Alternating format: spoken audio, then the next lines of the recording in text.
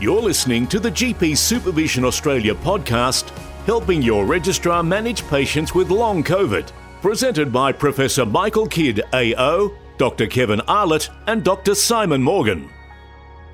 We would like to begin by acknowledging the traditional custodians of the land on which this recording was produced and pay our respects to their elders past, present, future and their families. Welcome. We're going to be talking about helping your registrar manage patients with long COVID. Now, just to start off, none of us here as presenters are actually experts in long COVID. I don't know if there's too many experts in long COVID either anywhere in the world, but we're not claiming expertise. But we're not looking so much at the clinical side of long COVID, but there will be a little bit of that later on with Simon. But mainly we're going to look at the policy implications and an update from Professor Michael Kidd. So the objectives of the session, so to describe the Australian government's response to post-acute sequelae of COVID-19, which is what long COVID is now called as, and how to identify long COVID and distinguish it from other comorbidities, and then talking about how to develop an effective patient-centred and evidence-informed management plan for patients, and how to put that through to the registrars so that when they have questions or they strike someone with long COVID, they might have the best way to manage these patients. We have two speakers. We have Simon, who doesn't need any introduction really. He's our education manager for GPSA. And then Professor Michael Kidd. So before I introduce Michael, just want to pass on congratulations. Michael was awarded Officer of the Order of Australia and the King's Birthday Honours. And congratulations, Michael, on that one. For those who don't know Michael, I think most people probably do. He's Deputy Chief Medical Officer and Principal Medical Advisor with the Australian Government Department of Health and Aged Care. He's a Foundation Professor of Primary Care Reform at the Australian National University. Throughout the COVID-19 pandemic, he's had responsibility for the National Primary Care Response, and thank you very much for all of your hard work there, Michael. He's also a world-leading authority on primary health care, as we know. He's worked for many years as a GP in inner-city, rural and remote practices, special interest in HIV/AIDS, mental health, Aboriginal Torres Strait Islander health, and he's past president of both the Royal Australian College of General Practitioners and the World Organisation of Family Doctors, or WONCA. And of course, the WONCA conference is in Australia this year. So I'll hand over to you, Michael. Thank you, Kevin, and thank you to GPSA for inviting me along. I'm going to talk to you about what's happening at the national level with long COVID, which we're also calling the post-acute sequelae of COVID-19, or PASC, and give you an update on what's happening at the Commonwealth level. Hopefully it'll help to provide some context to the further discussions. So I'm going to talk about the definition of long COVID and PASC. I'm going to talk about what it actually is. I'm going to share with you some of the existing resources that we have to support the nation's GPs in supporting people who have symptoms of long COVID or PASC. I'm going to talk a little bit about the inquiry, which has just been held by the House of Representatives in Canberra into long COVID, and then the response from the federal government. So firstly, the definitions. The term long COVID is being used in Australia and elsewhere to describe both people who have continuing symptoms of COVID-19 lasting more than 4 weeks, and also people who are diagnosed with the post-COVID-19 condition or syndrome. And the World Health Organization definition of the post-COVID-19 condition is people with a history of probable or confirmed SARS-CoV-2 infection, and it's usually at least 3 months from the onset of COVID-19 with symptoms lasting at least 2 months and which cannot be explained by an alternative diagnosis. The WHO talks about common features in their definition, including fatigue, shortness of breath, and that cognitive dysfunction, the brain fog, which so many people describe, as well as many others which have an impact on everyday functioning. What is long COVID or PASC? We've still got a lot of uncertainty in Australia about the prevalence of long COVID, and part of the challenge we've got in Australia is the unique experience we have had of the COVID-19 pandemic, given that our population was, to a large extent, did not experience COVID-19 in the first couple of years, as happened in so many other parts of the world. And when we did start to have lots of people being infected with COVID-19, most of those people had been vaccinated with at least 2 doses of COVID-19 vaccines. So that has modified what's happening with long COVID in Australia, and it modifies some of the presentations that we're seeing as well. What we do know is that this is a multisystemic condition. The pathogenesis is unclear, and there are probably a number of pathogeneses happening, underpinning different people with symptoms of long COVID. In the medical literature, we've seen over 200 symptoms described. So I defy anybody to be able to recall all 200 possible symptoms, and patient presentations can be very variable. Another challenge is that some people who are presenting with symptoms of long COVID may actually not know that they've had COVID-19 in the first place. So they may have had asymptomatic infection, or they may have had symptoms but not have had a diagnosis made of COVID-19. From the literature, and this is primarily from studies carried out in the pre-Omicron era, the known risk factors appeared to be being a woman, being of an older age, not being up to date with vaccination against COVID-19, people who have had particularly severe illness during the acute COVID-19 infection, and people with pre-existing comorbidities.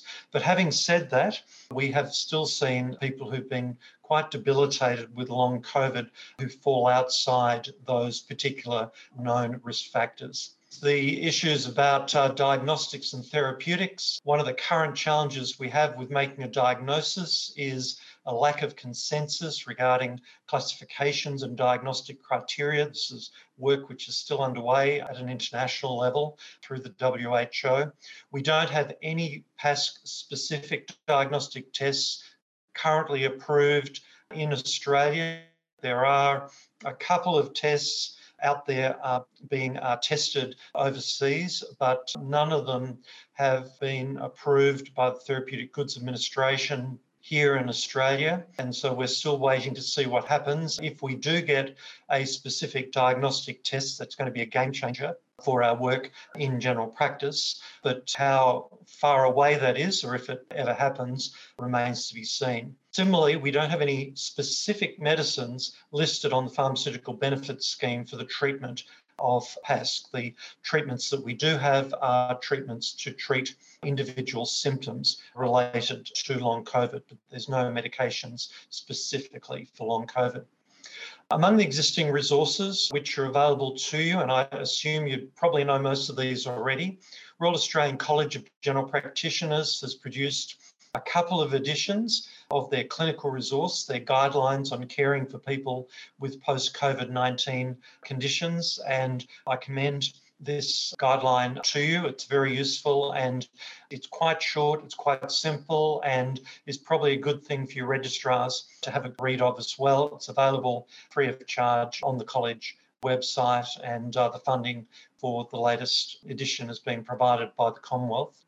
The RACGP has also produced a resource for patients. So if you do have patients who you diagnose with long COVID and they'd like more information about what's happening and what they can expect, then you can provide them with a link to the patient resource as well, which again is on the college website free of charge. The National COVID-19 Clinical Evidence Task Force has and continues to monitor and review the latest research and the most up-to-date evidence on long COVID. The living guidelines, which have been produced by the National Clinical Evidence Task Force, outline care after COVID-19 and also includes a really excellent flowchart on the care of people after COVID-19. And again, I think this would be a really useful resource for your registrars to have a look at and to have available for their use when they're seeing their patients. The task force, their funding from the Commonwealth ended at the end of 2022, but their work is continuing, and the latest edition of the flowchart and their guidelines is from the 22nd of May this year, so it's quite up to date. Again, this is available free of charge. And each of your state and territory health departments also has resources on long COVID, and particularly provides details about if you do feel that your patient would benefit from referral, about what state or territory funded services are currently available to support the management of COVID-19 and long COVID. Finally, there are some other resources available. The Australian Institute of Health and Welfare has produced a review of the literature and also has been funded to develop a register of everybody who's been diagnosed with COVID-19 in Australia. And that register is going to become a really important continuing resource for following what happens with long COVID or PASC in Australia. The National COVID-19 Health and Research Advisory Committee, which I co-chaired with Professor Sharon Lewin, produced a review of the international literature on long COVID, which informed the parliamentary inquiry on long COVID, and also some resources for consumers, including a resource from Beyond Blue, looking at some of the mental health impacts of long COVID and PASC and advice to consumers on what they can do to help themselves as well. So a little bit about the parliamentary inquiry. So Minister Mark Butler asked the House of Representatives to carry out this inquiry. It was chaired by Sydney paediatrician Professor Mike Freelander MP, and had a number of the doctors, including GPs, who are in the Australian Parliament sitting on the inquiry. And their inquiry report is available. The final report has been tabled in Parliament and it's publicly available. It was called Sick and Tired, Casting a Long Shadow. And they made a number of recommendations about the definition of long COVID being used in Australia, about evidence-based guidelines currently available for diagnosis and treatment, recommendations about ongoing research, recommendations about the importance of continuing to push the COVID-19 vaccines. And thank you to all of you for your continuing work in the National COVID-19 Vaccine Program. The importance of continuing to look at the benefits of antiviral treatments. There is some evidence coming through about showing the benefits of at-risk people having had antiviral treatments and perhaps limiting the impact of subsequent long COVID, and particularly looked at the models of care for people with long COVID in Australia. Had some recommendations also about air quality and ventilation, and also some recommendations about looking at chronic fatigue syndrome and ME and some of the parallels with patients who experience CFS and patients experiencing long COVID. Probably the most important outcome from the inquiry was recognising that primary care, in particular general practice, has the central role in Australia in the diagnosis and management of people with long COVID or PASC.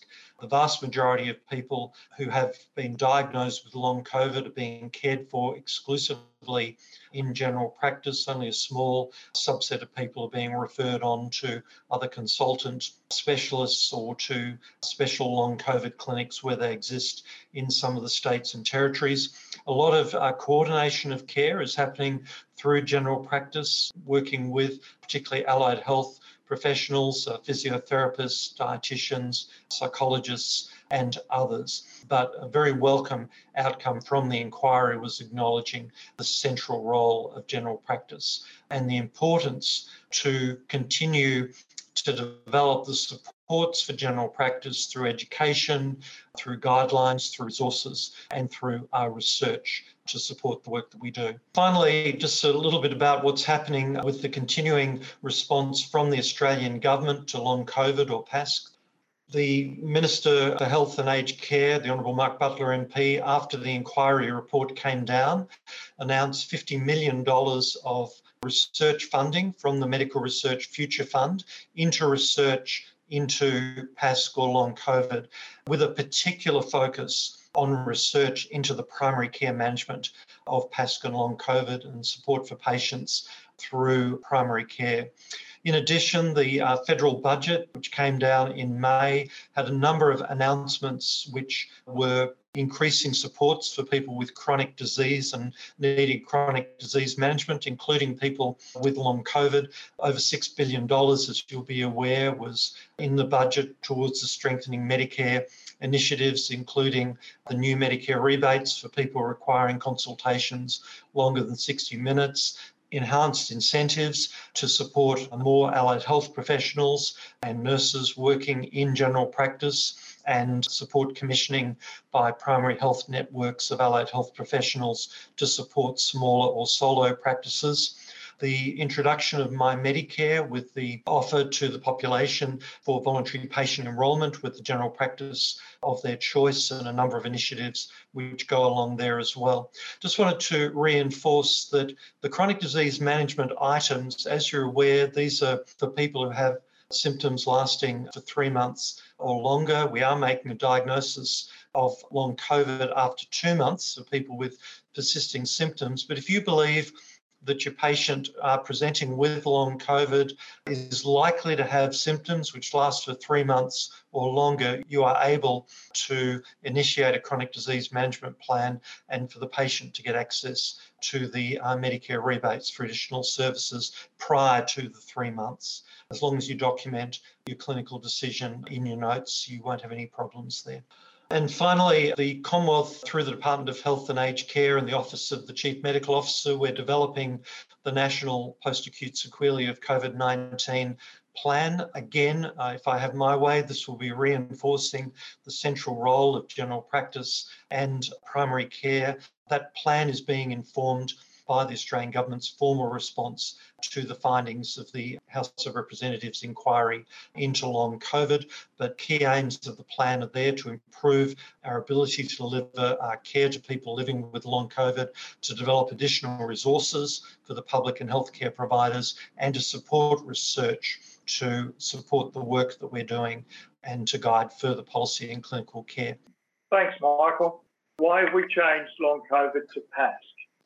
Yes, so this is in line with the international definitions which are being utilised. So we're following the recommendations from the World Health Organization. We think it's important that when we make a diagnosis in Australia, it's the same as the diagnosis which is being made in many other countries, rather than every country going it on their own and having their own definitions. So the evolving discussion around long COVID is moving more towards this description of the post-acute syndrome or the post-acute condition, which really brings it in line with the work which we're experienced with in general practice in managing post-viral symptoms or conditions in our patients after other viral illnesses. This is new, but the concept is not new to us in general practice. How is PASC different from post-viral fatigue that's been around for a long time? Is there a difference?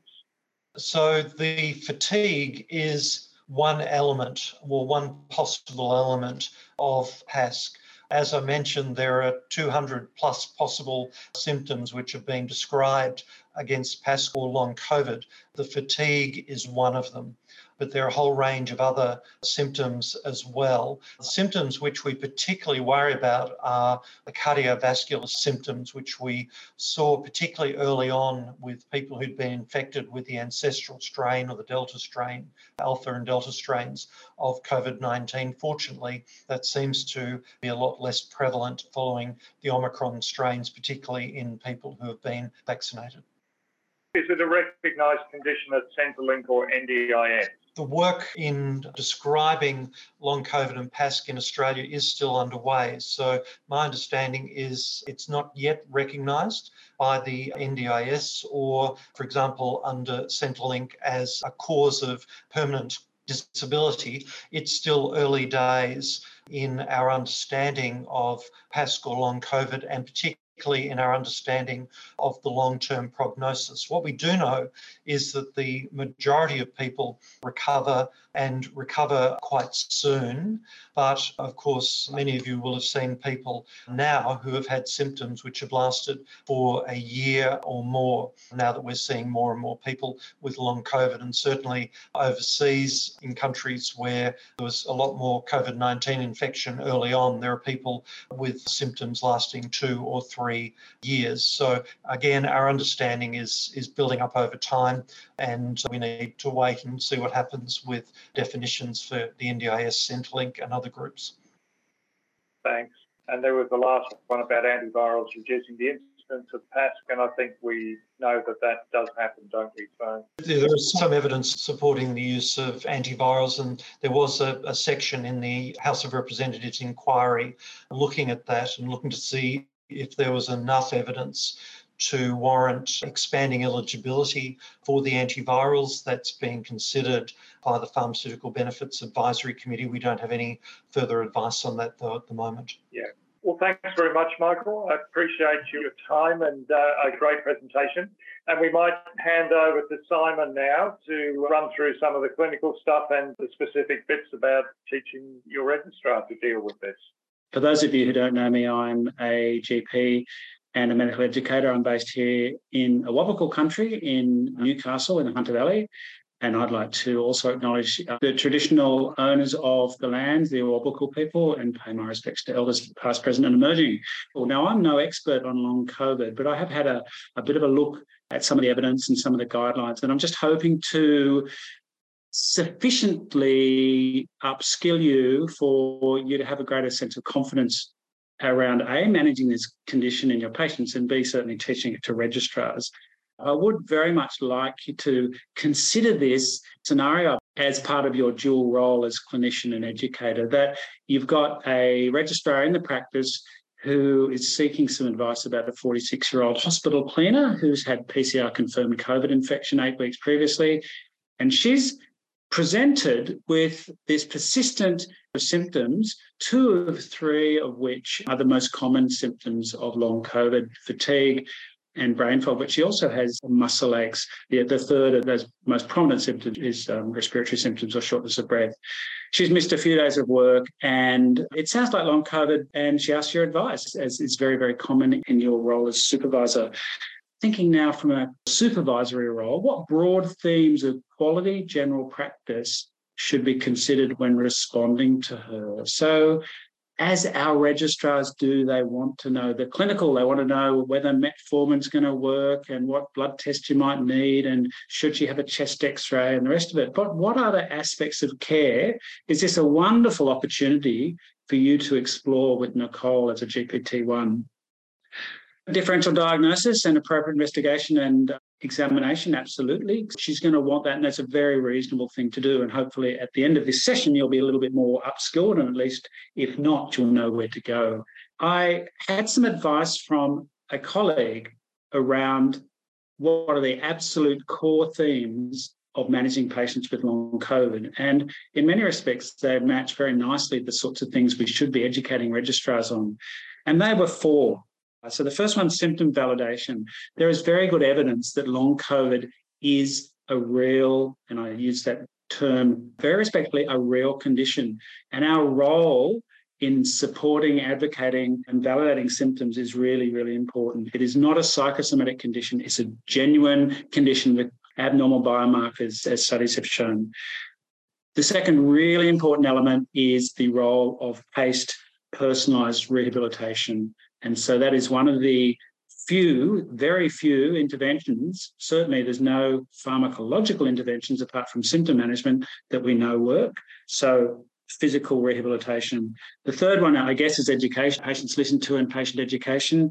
And the fourth one's positivity. And Michael talked about positivity around the fact that there is emerging evidence that most people with long COVID will actually improve and get better after a period of 12 to 18 months. But basically, when we think about this, registrars are driven by the clinical, but as I have talked to you before and your colleagues around, this is a great opportunity to talk broadly. So yes, clinical care, but really what does your registrar need to learn about long COVID and so many other things we actually field questions about.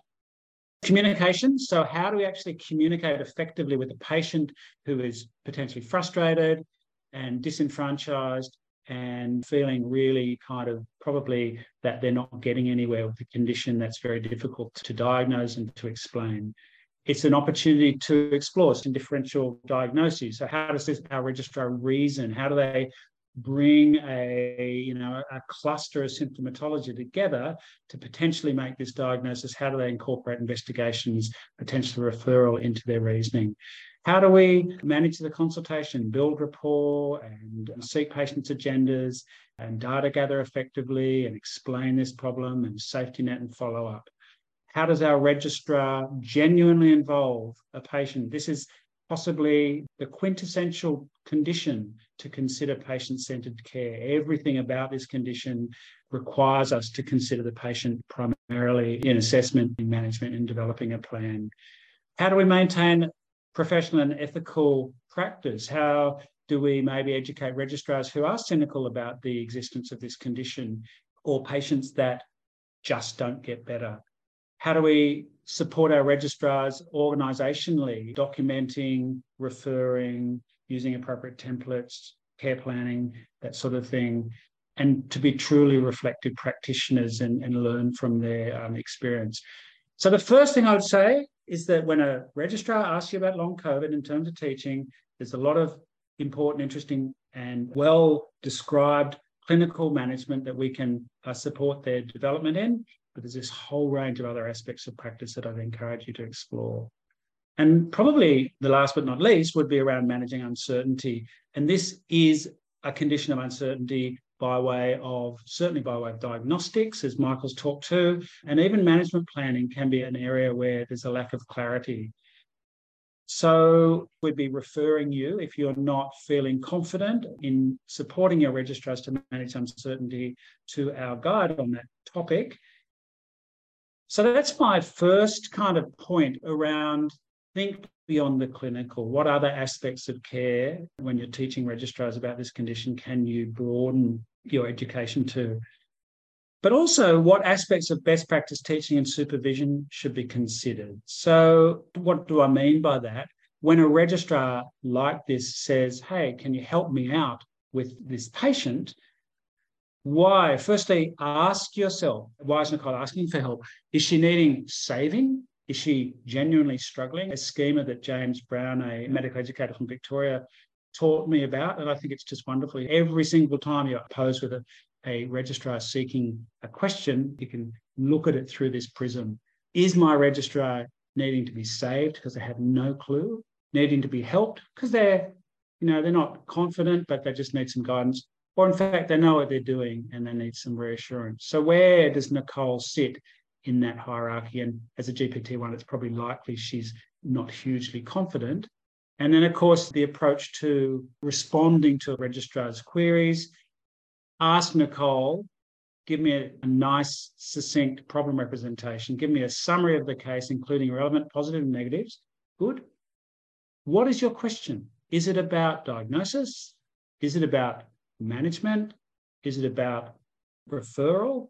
Is it about other aspects of care? What is your specific question that you're seeking? You can assess the reasoning. You can proffer what support you can potentially. You can use that as a teachable moment. And again, you may be a bit more informed to do that. Michael, you did talk about a lot of the resources. And of course, I've encouraged our supervisor cohort to explore and to teach beyond the clinical, but about long COVID, some of the clinical evidence and some of those clinical evidence guidelines. And that's something your registrars will want to know about. I came across this paper, a very, very recent paper from the BJGP, looking at a cohort study in Dutch general practice of patients with and without long COVID. It's relatively small, but they compared patients with long COVID to those without. And I think the first interesting point is that, and this was looking specifically at fatigue, that people without COVID are tired too. So all fatigue doesn't necessarily need to be attributed to this condition, but clearly it's a odds ratio of 3. So it's much more likely if a patient's had confirmed or probable COVID, they're going to have persistent fatigue. What this study was looking for was prognostic factors. They actually looked at the patient's educational level, their social circumstances. They used a neuroticism scale, which I wasn't familiar with, a resilience scale. Perhaps not surprisingly, the patients who had persistent fatigue post-COVID were overrepresented with some of these risk factors. And I thought this was a really important area. We've talked about, and as you've heard, the best way to not get long COVID is to not get COVID. And the best way of not getting COVID, and I'm sure Michael's maybe said this once or twice in the last few years, is to get vaccinated. But this, I guess, allows us to think about how we can not prevent long COVID, but maybe identify it early or maybe lessen its impact. And so their summary was that psychosocially vulnerable people, of which I know many of our supervisors are working in that particular community, have a higher risk of persistent fatigue. And so when patients who maybe meet some of those criteria, we should be aware of the increased risk and adapt the treatment plan to prevent its development. Maybe that's a little bit ambitious, but just to say this person's at high risk, what can I do? How can I get in early to potentially prevent it? Michael talked to the living guidelines. Now, when I give presentations to registrars and others, I'm always very excited when I can refer to living guidance, because this can change in response to a paper that's released today and potentially be enacted tomorrow in a general practice somewhere in the country, unlike printed guidelines, which can take a very, very long time to reflect changes. So wonderful guidance, and I'm not intending to go through them, except Michael referred to the flowchart, and it's a very, very readable set of guidelines. It's just some of the relatively comprehensive, obviously, but some of the really important points I thought we could take out of these is the importance of patient-centeredness. So what are the patient's wishes and concerns and desires? We need to think, is this related to acute COVID? And clearly a potential long COVID relapse might be a new condition or indeed acute COVID, or is it their comorbidities or an exacerbation of comorbidities as a result of a COVID infection? So it can be quite complicated. The point being that if somebody's presenting with shortness of breath or brain fog or muscle aches, we do need to be fairly thorough in trying to exclude other causes before we make a diagnosis of long COVID. And that is where the investigations come in, which I'm not going to go into in detail, but they are well illustrated in those guidelines. And as we talked about, this is a very much an area of research, and this is general practice, how we can support patients to self-manage, how we can provide psychosocial support, the importance of physical rehab and symptom control. I want to point you to a really nice paper as well from the BMJ from late last year. And why do I like this paper so much? For a few reasons. It gives a really nice collection of symptoms, not all 200, but many of them, including how we should investigate them and how they can be managed symptomatically. It talks about the red flags that we need to identify.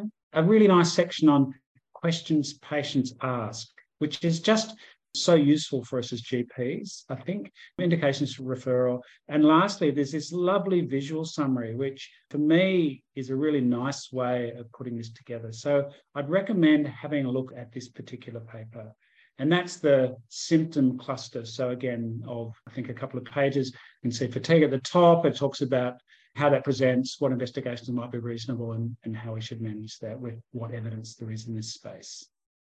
And lastly, it talks about what we can do. And I've already flagged what I think those most important things are. What can primary care teams do? And when might we be considering specialist review? But as Michael, I think, has very, very importantly said, it's our job. There's no way on earth that specialist referral centres can ever manage the numbers. And in fact, they'll only be doing what we are doing in many respects, apart from those patients that need specific care, as you can see. Question. So Michael talked about the diagnostic criteria. Pain syndromes, I couldn't see a lot on that. Certainly myalgias and arthralgias and other rheumatological presentations of long COVID are common, but I wasn't sure about other specific pain syndromes. I did talk about comorbidities. The point is clearly patients can present post-COVID with a PE or myocarditis or other sequelae from the acute infection, or it may be an exacerbation of their heart failure or their respiratory disease from the infection itself, or it may be just a deterioration in their comorbidity. And it's our job as GPs to attempt to tease that out as thoroughly as we can. Investigations we talked about briefly. My understanding is that there's no effective pharmacological therapies that have been definitively proven to help, and certainly that PBS is recommending we use. The long COVID clinics are very specific to your local region. I think the workup is very much based in health pathways or the guidance that we've talked about. And I guess lastly, the importance of communications around vaccination, around the role of antivirals. And again, Michael talked about the enhanced data collection that's going to flow from the parliamentary inquiry. So maybe some questions. And Michael, I don't know if you have anything more to add around those specific questions that were asked around pain syndromes and certainly specific pharmacological therapies. Very little to add, Simon. There may be treatments which help to manage the symptoms which a patient has. So, obviously treat the person who's in front of you. Each person will be individual with what they're presenting with, the impact that it's having on them. So treat that person as appropriate. But I did want to talk about data collection, because one of the challenges is if we don't record long COVID or PASC as being a possible diagnosis with our patients. And so if we're not recording it, then it's not going to be picked up, it's not going to be counted. We're not going to really understand what's happening with this condition in Australia. So my encouragement to you is that if you do diagnose someone with long COVID or possible long COVID or PASC, please do document that in your records so that we can add it if your records are being used as part of the data collection, which is happening in many of the primary health networks around the country. There was one specifically about vaccination in cases of long COVID. Do you know the answer to that, Michael?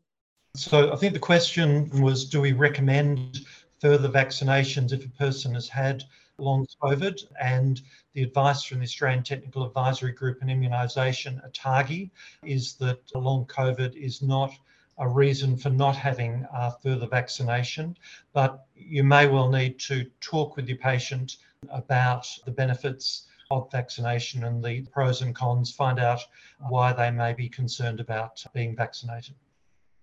Thanks. So if you had long COVID, would you pay $1,000 for a course of antivirals, assuming you could afford it? No, not at the moment, but let's keep an open mind on all of this, and let's keep an eye on the research as it comes through.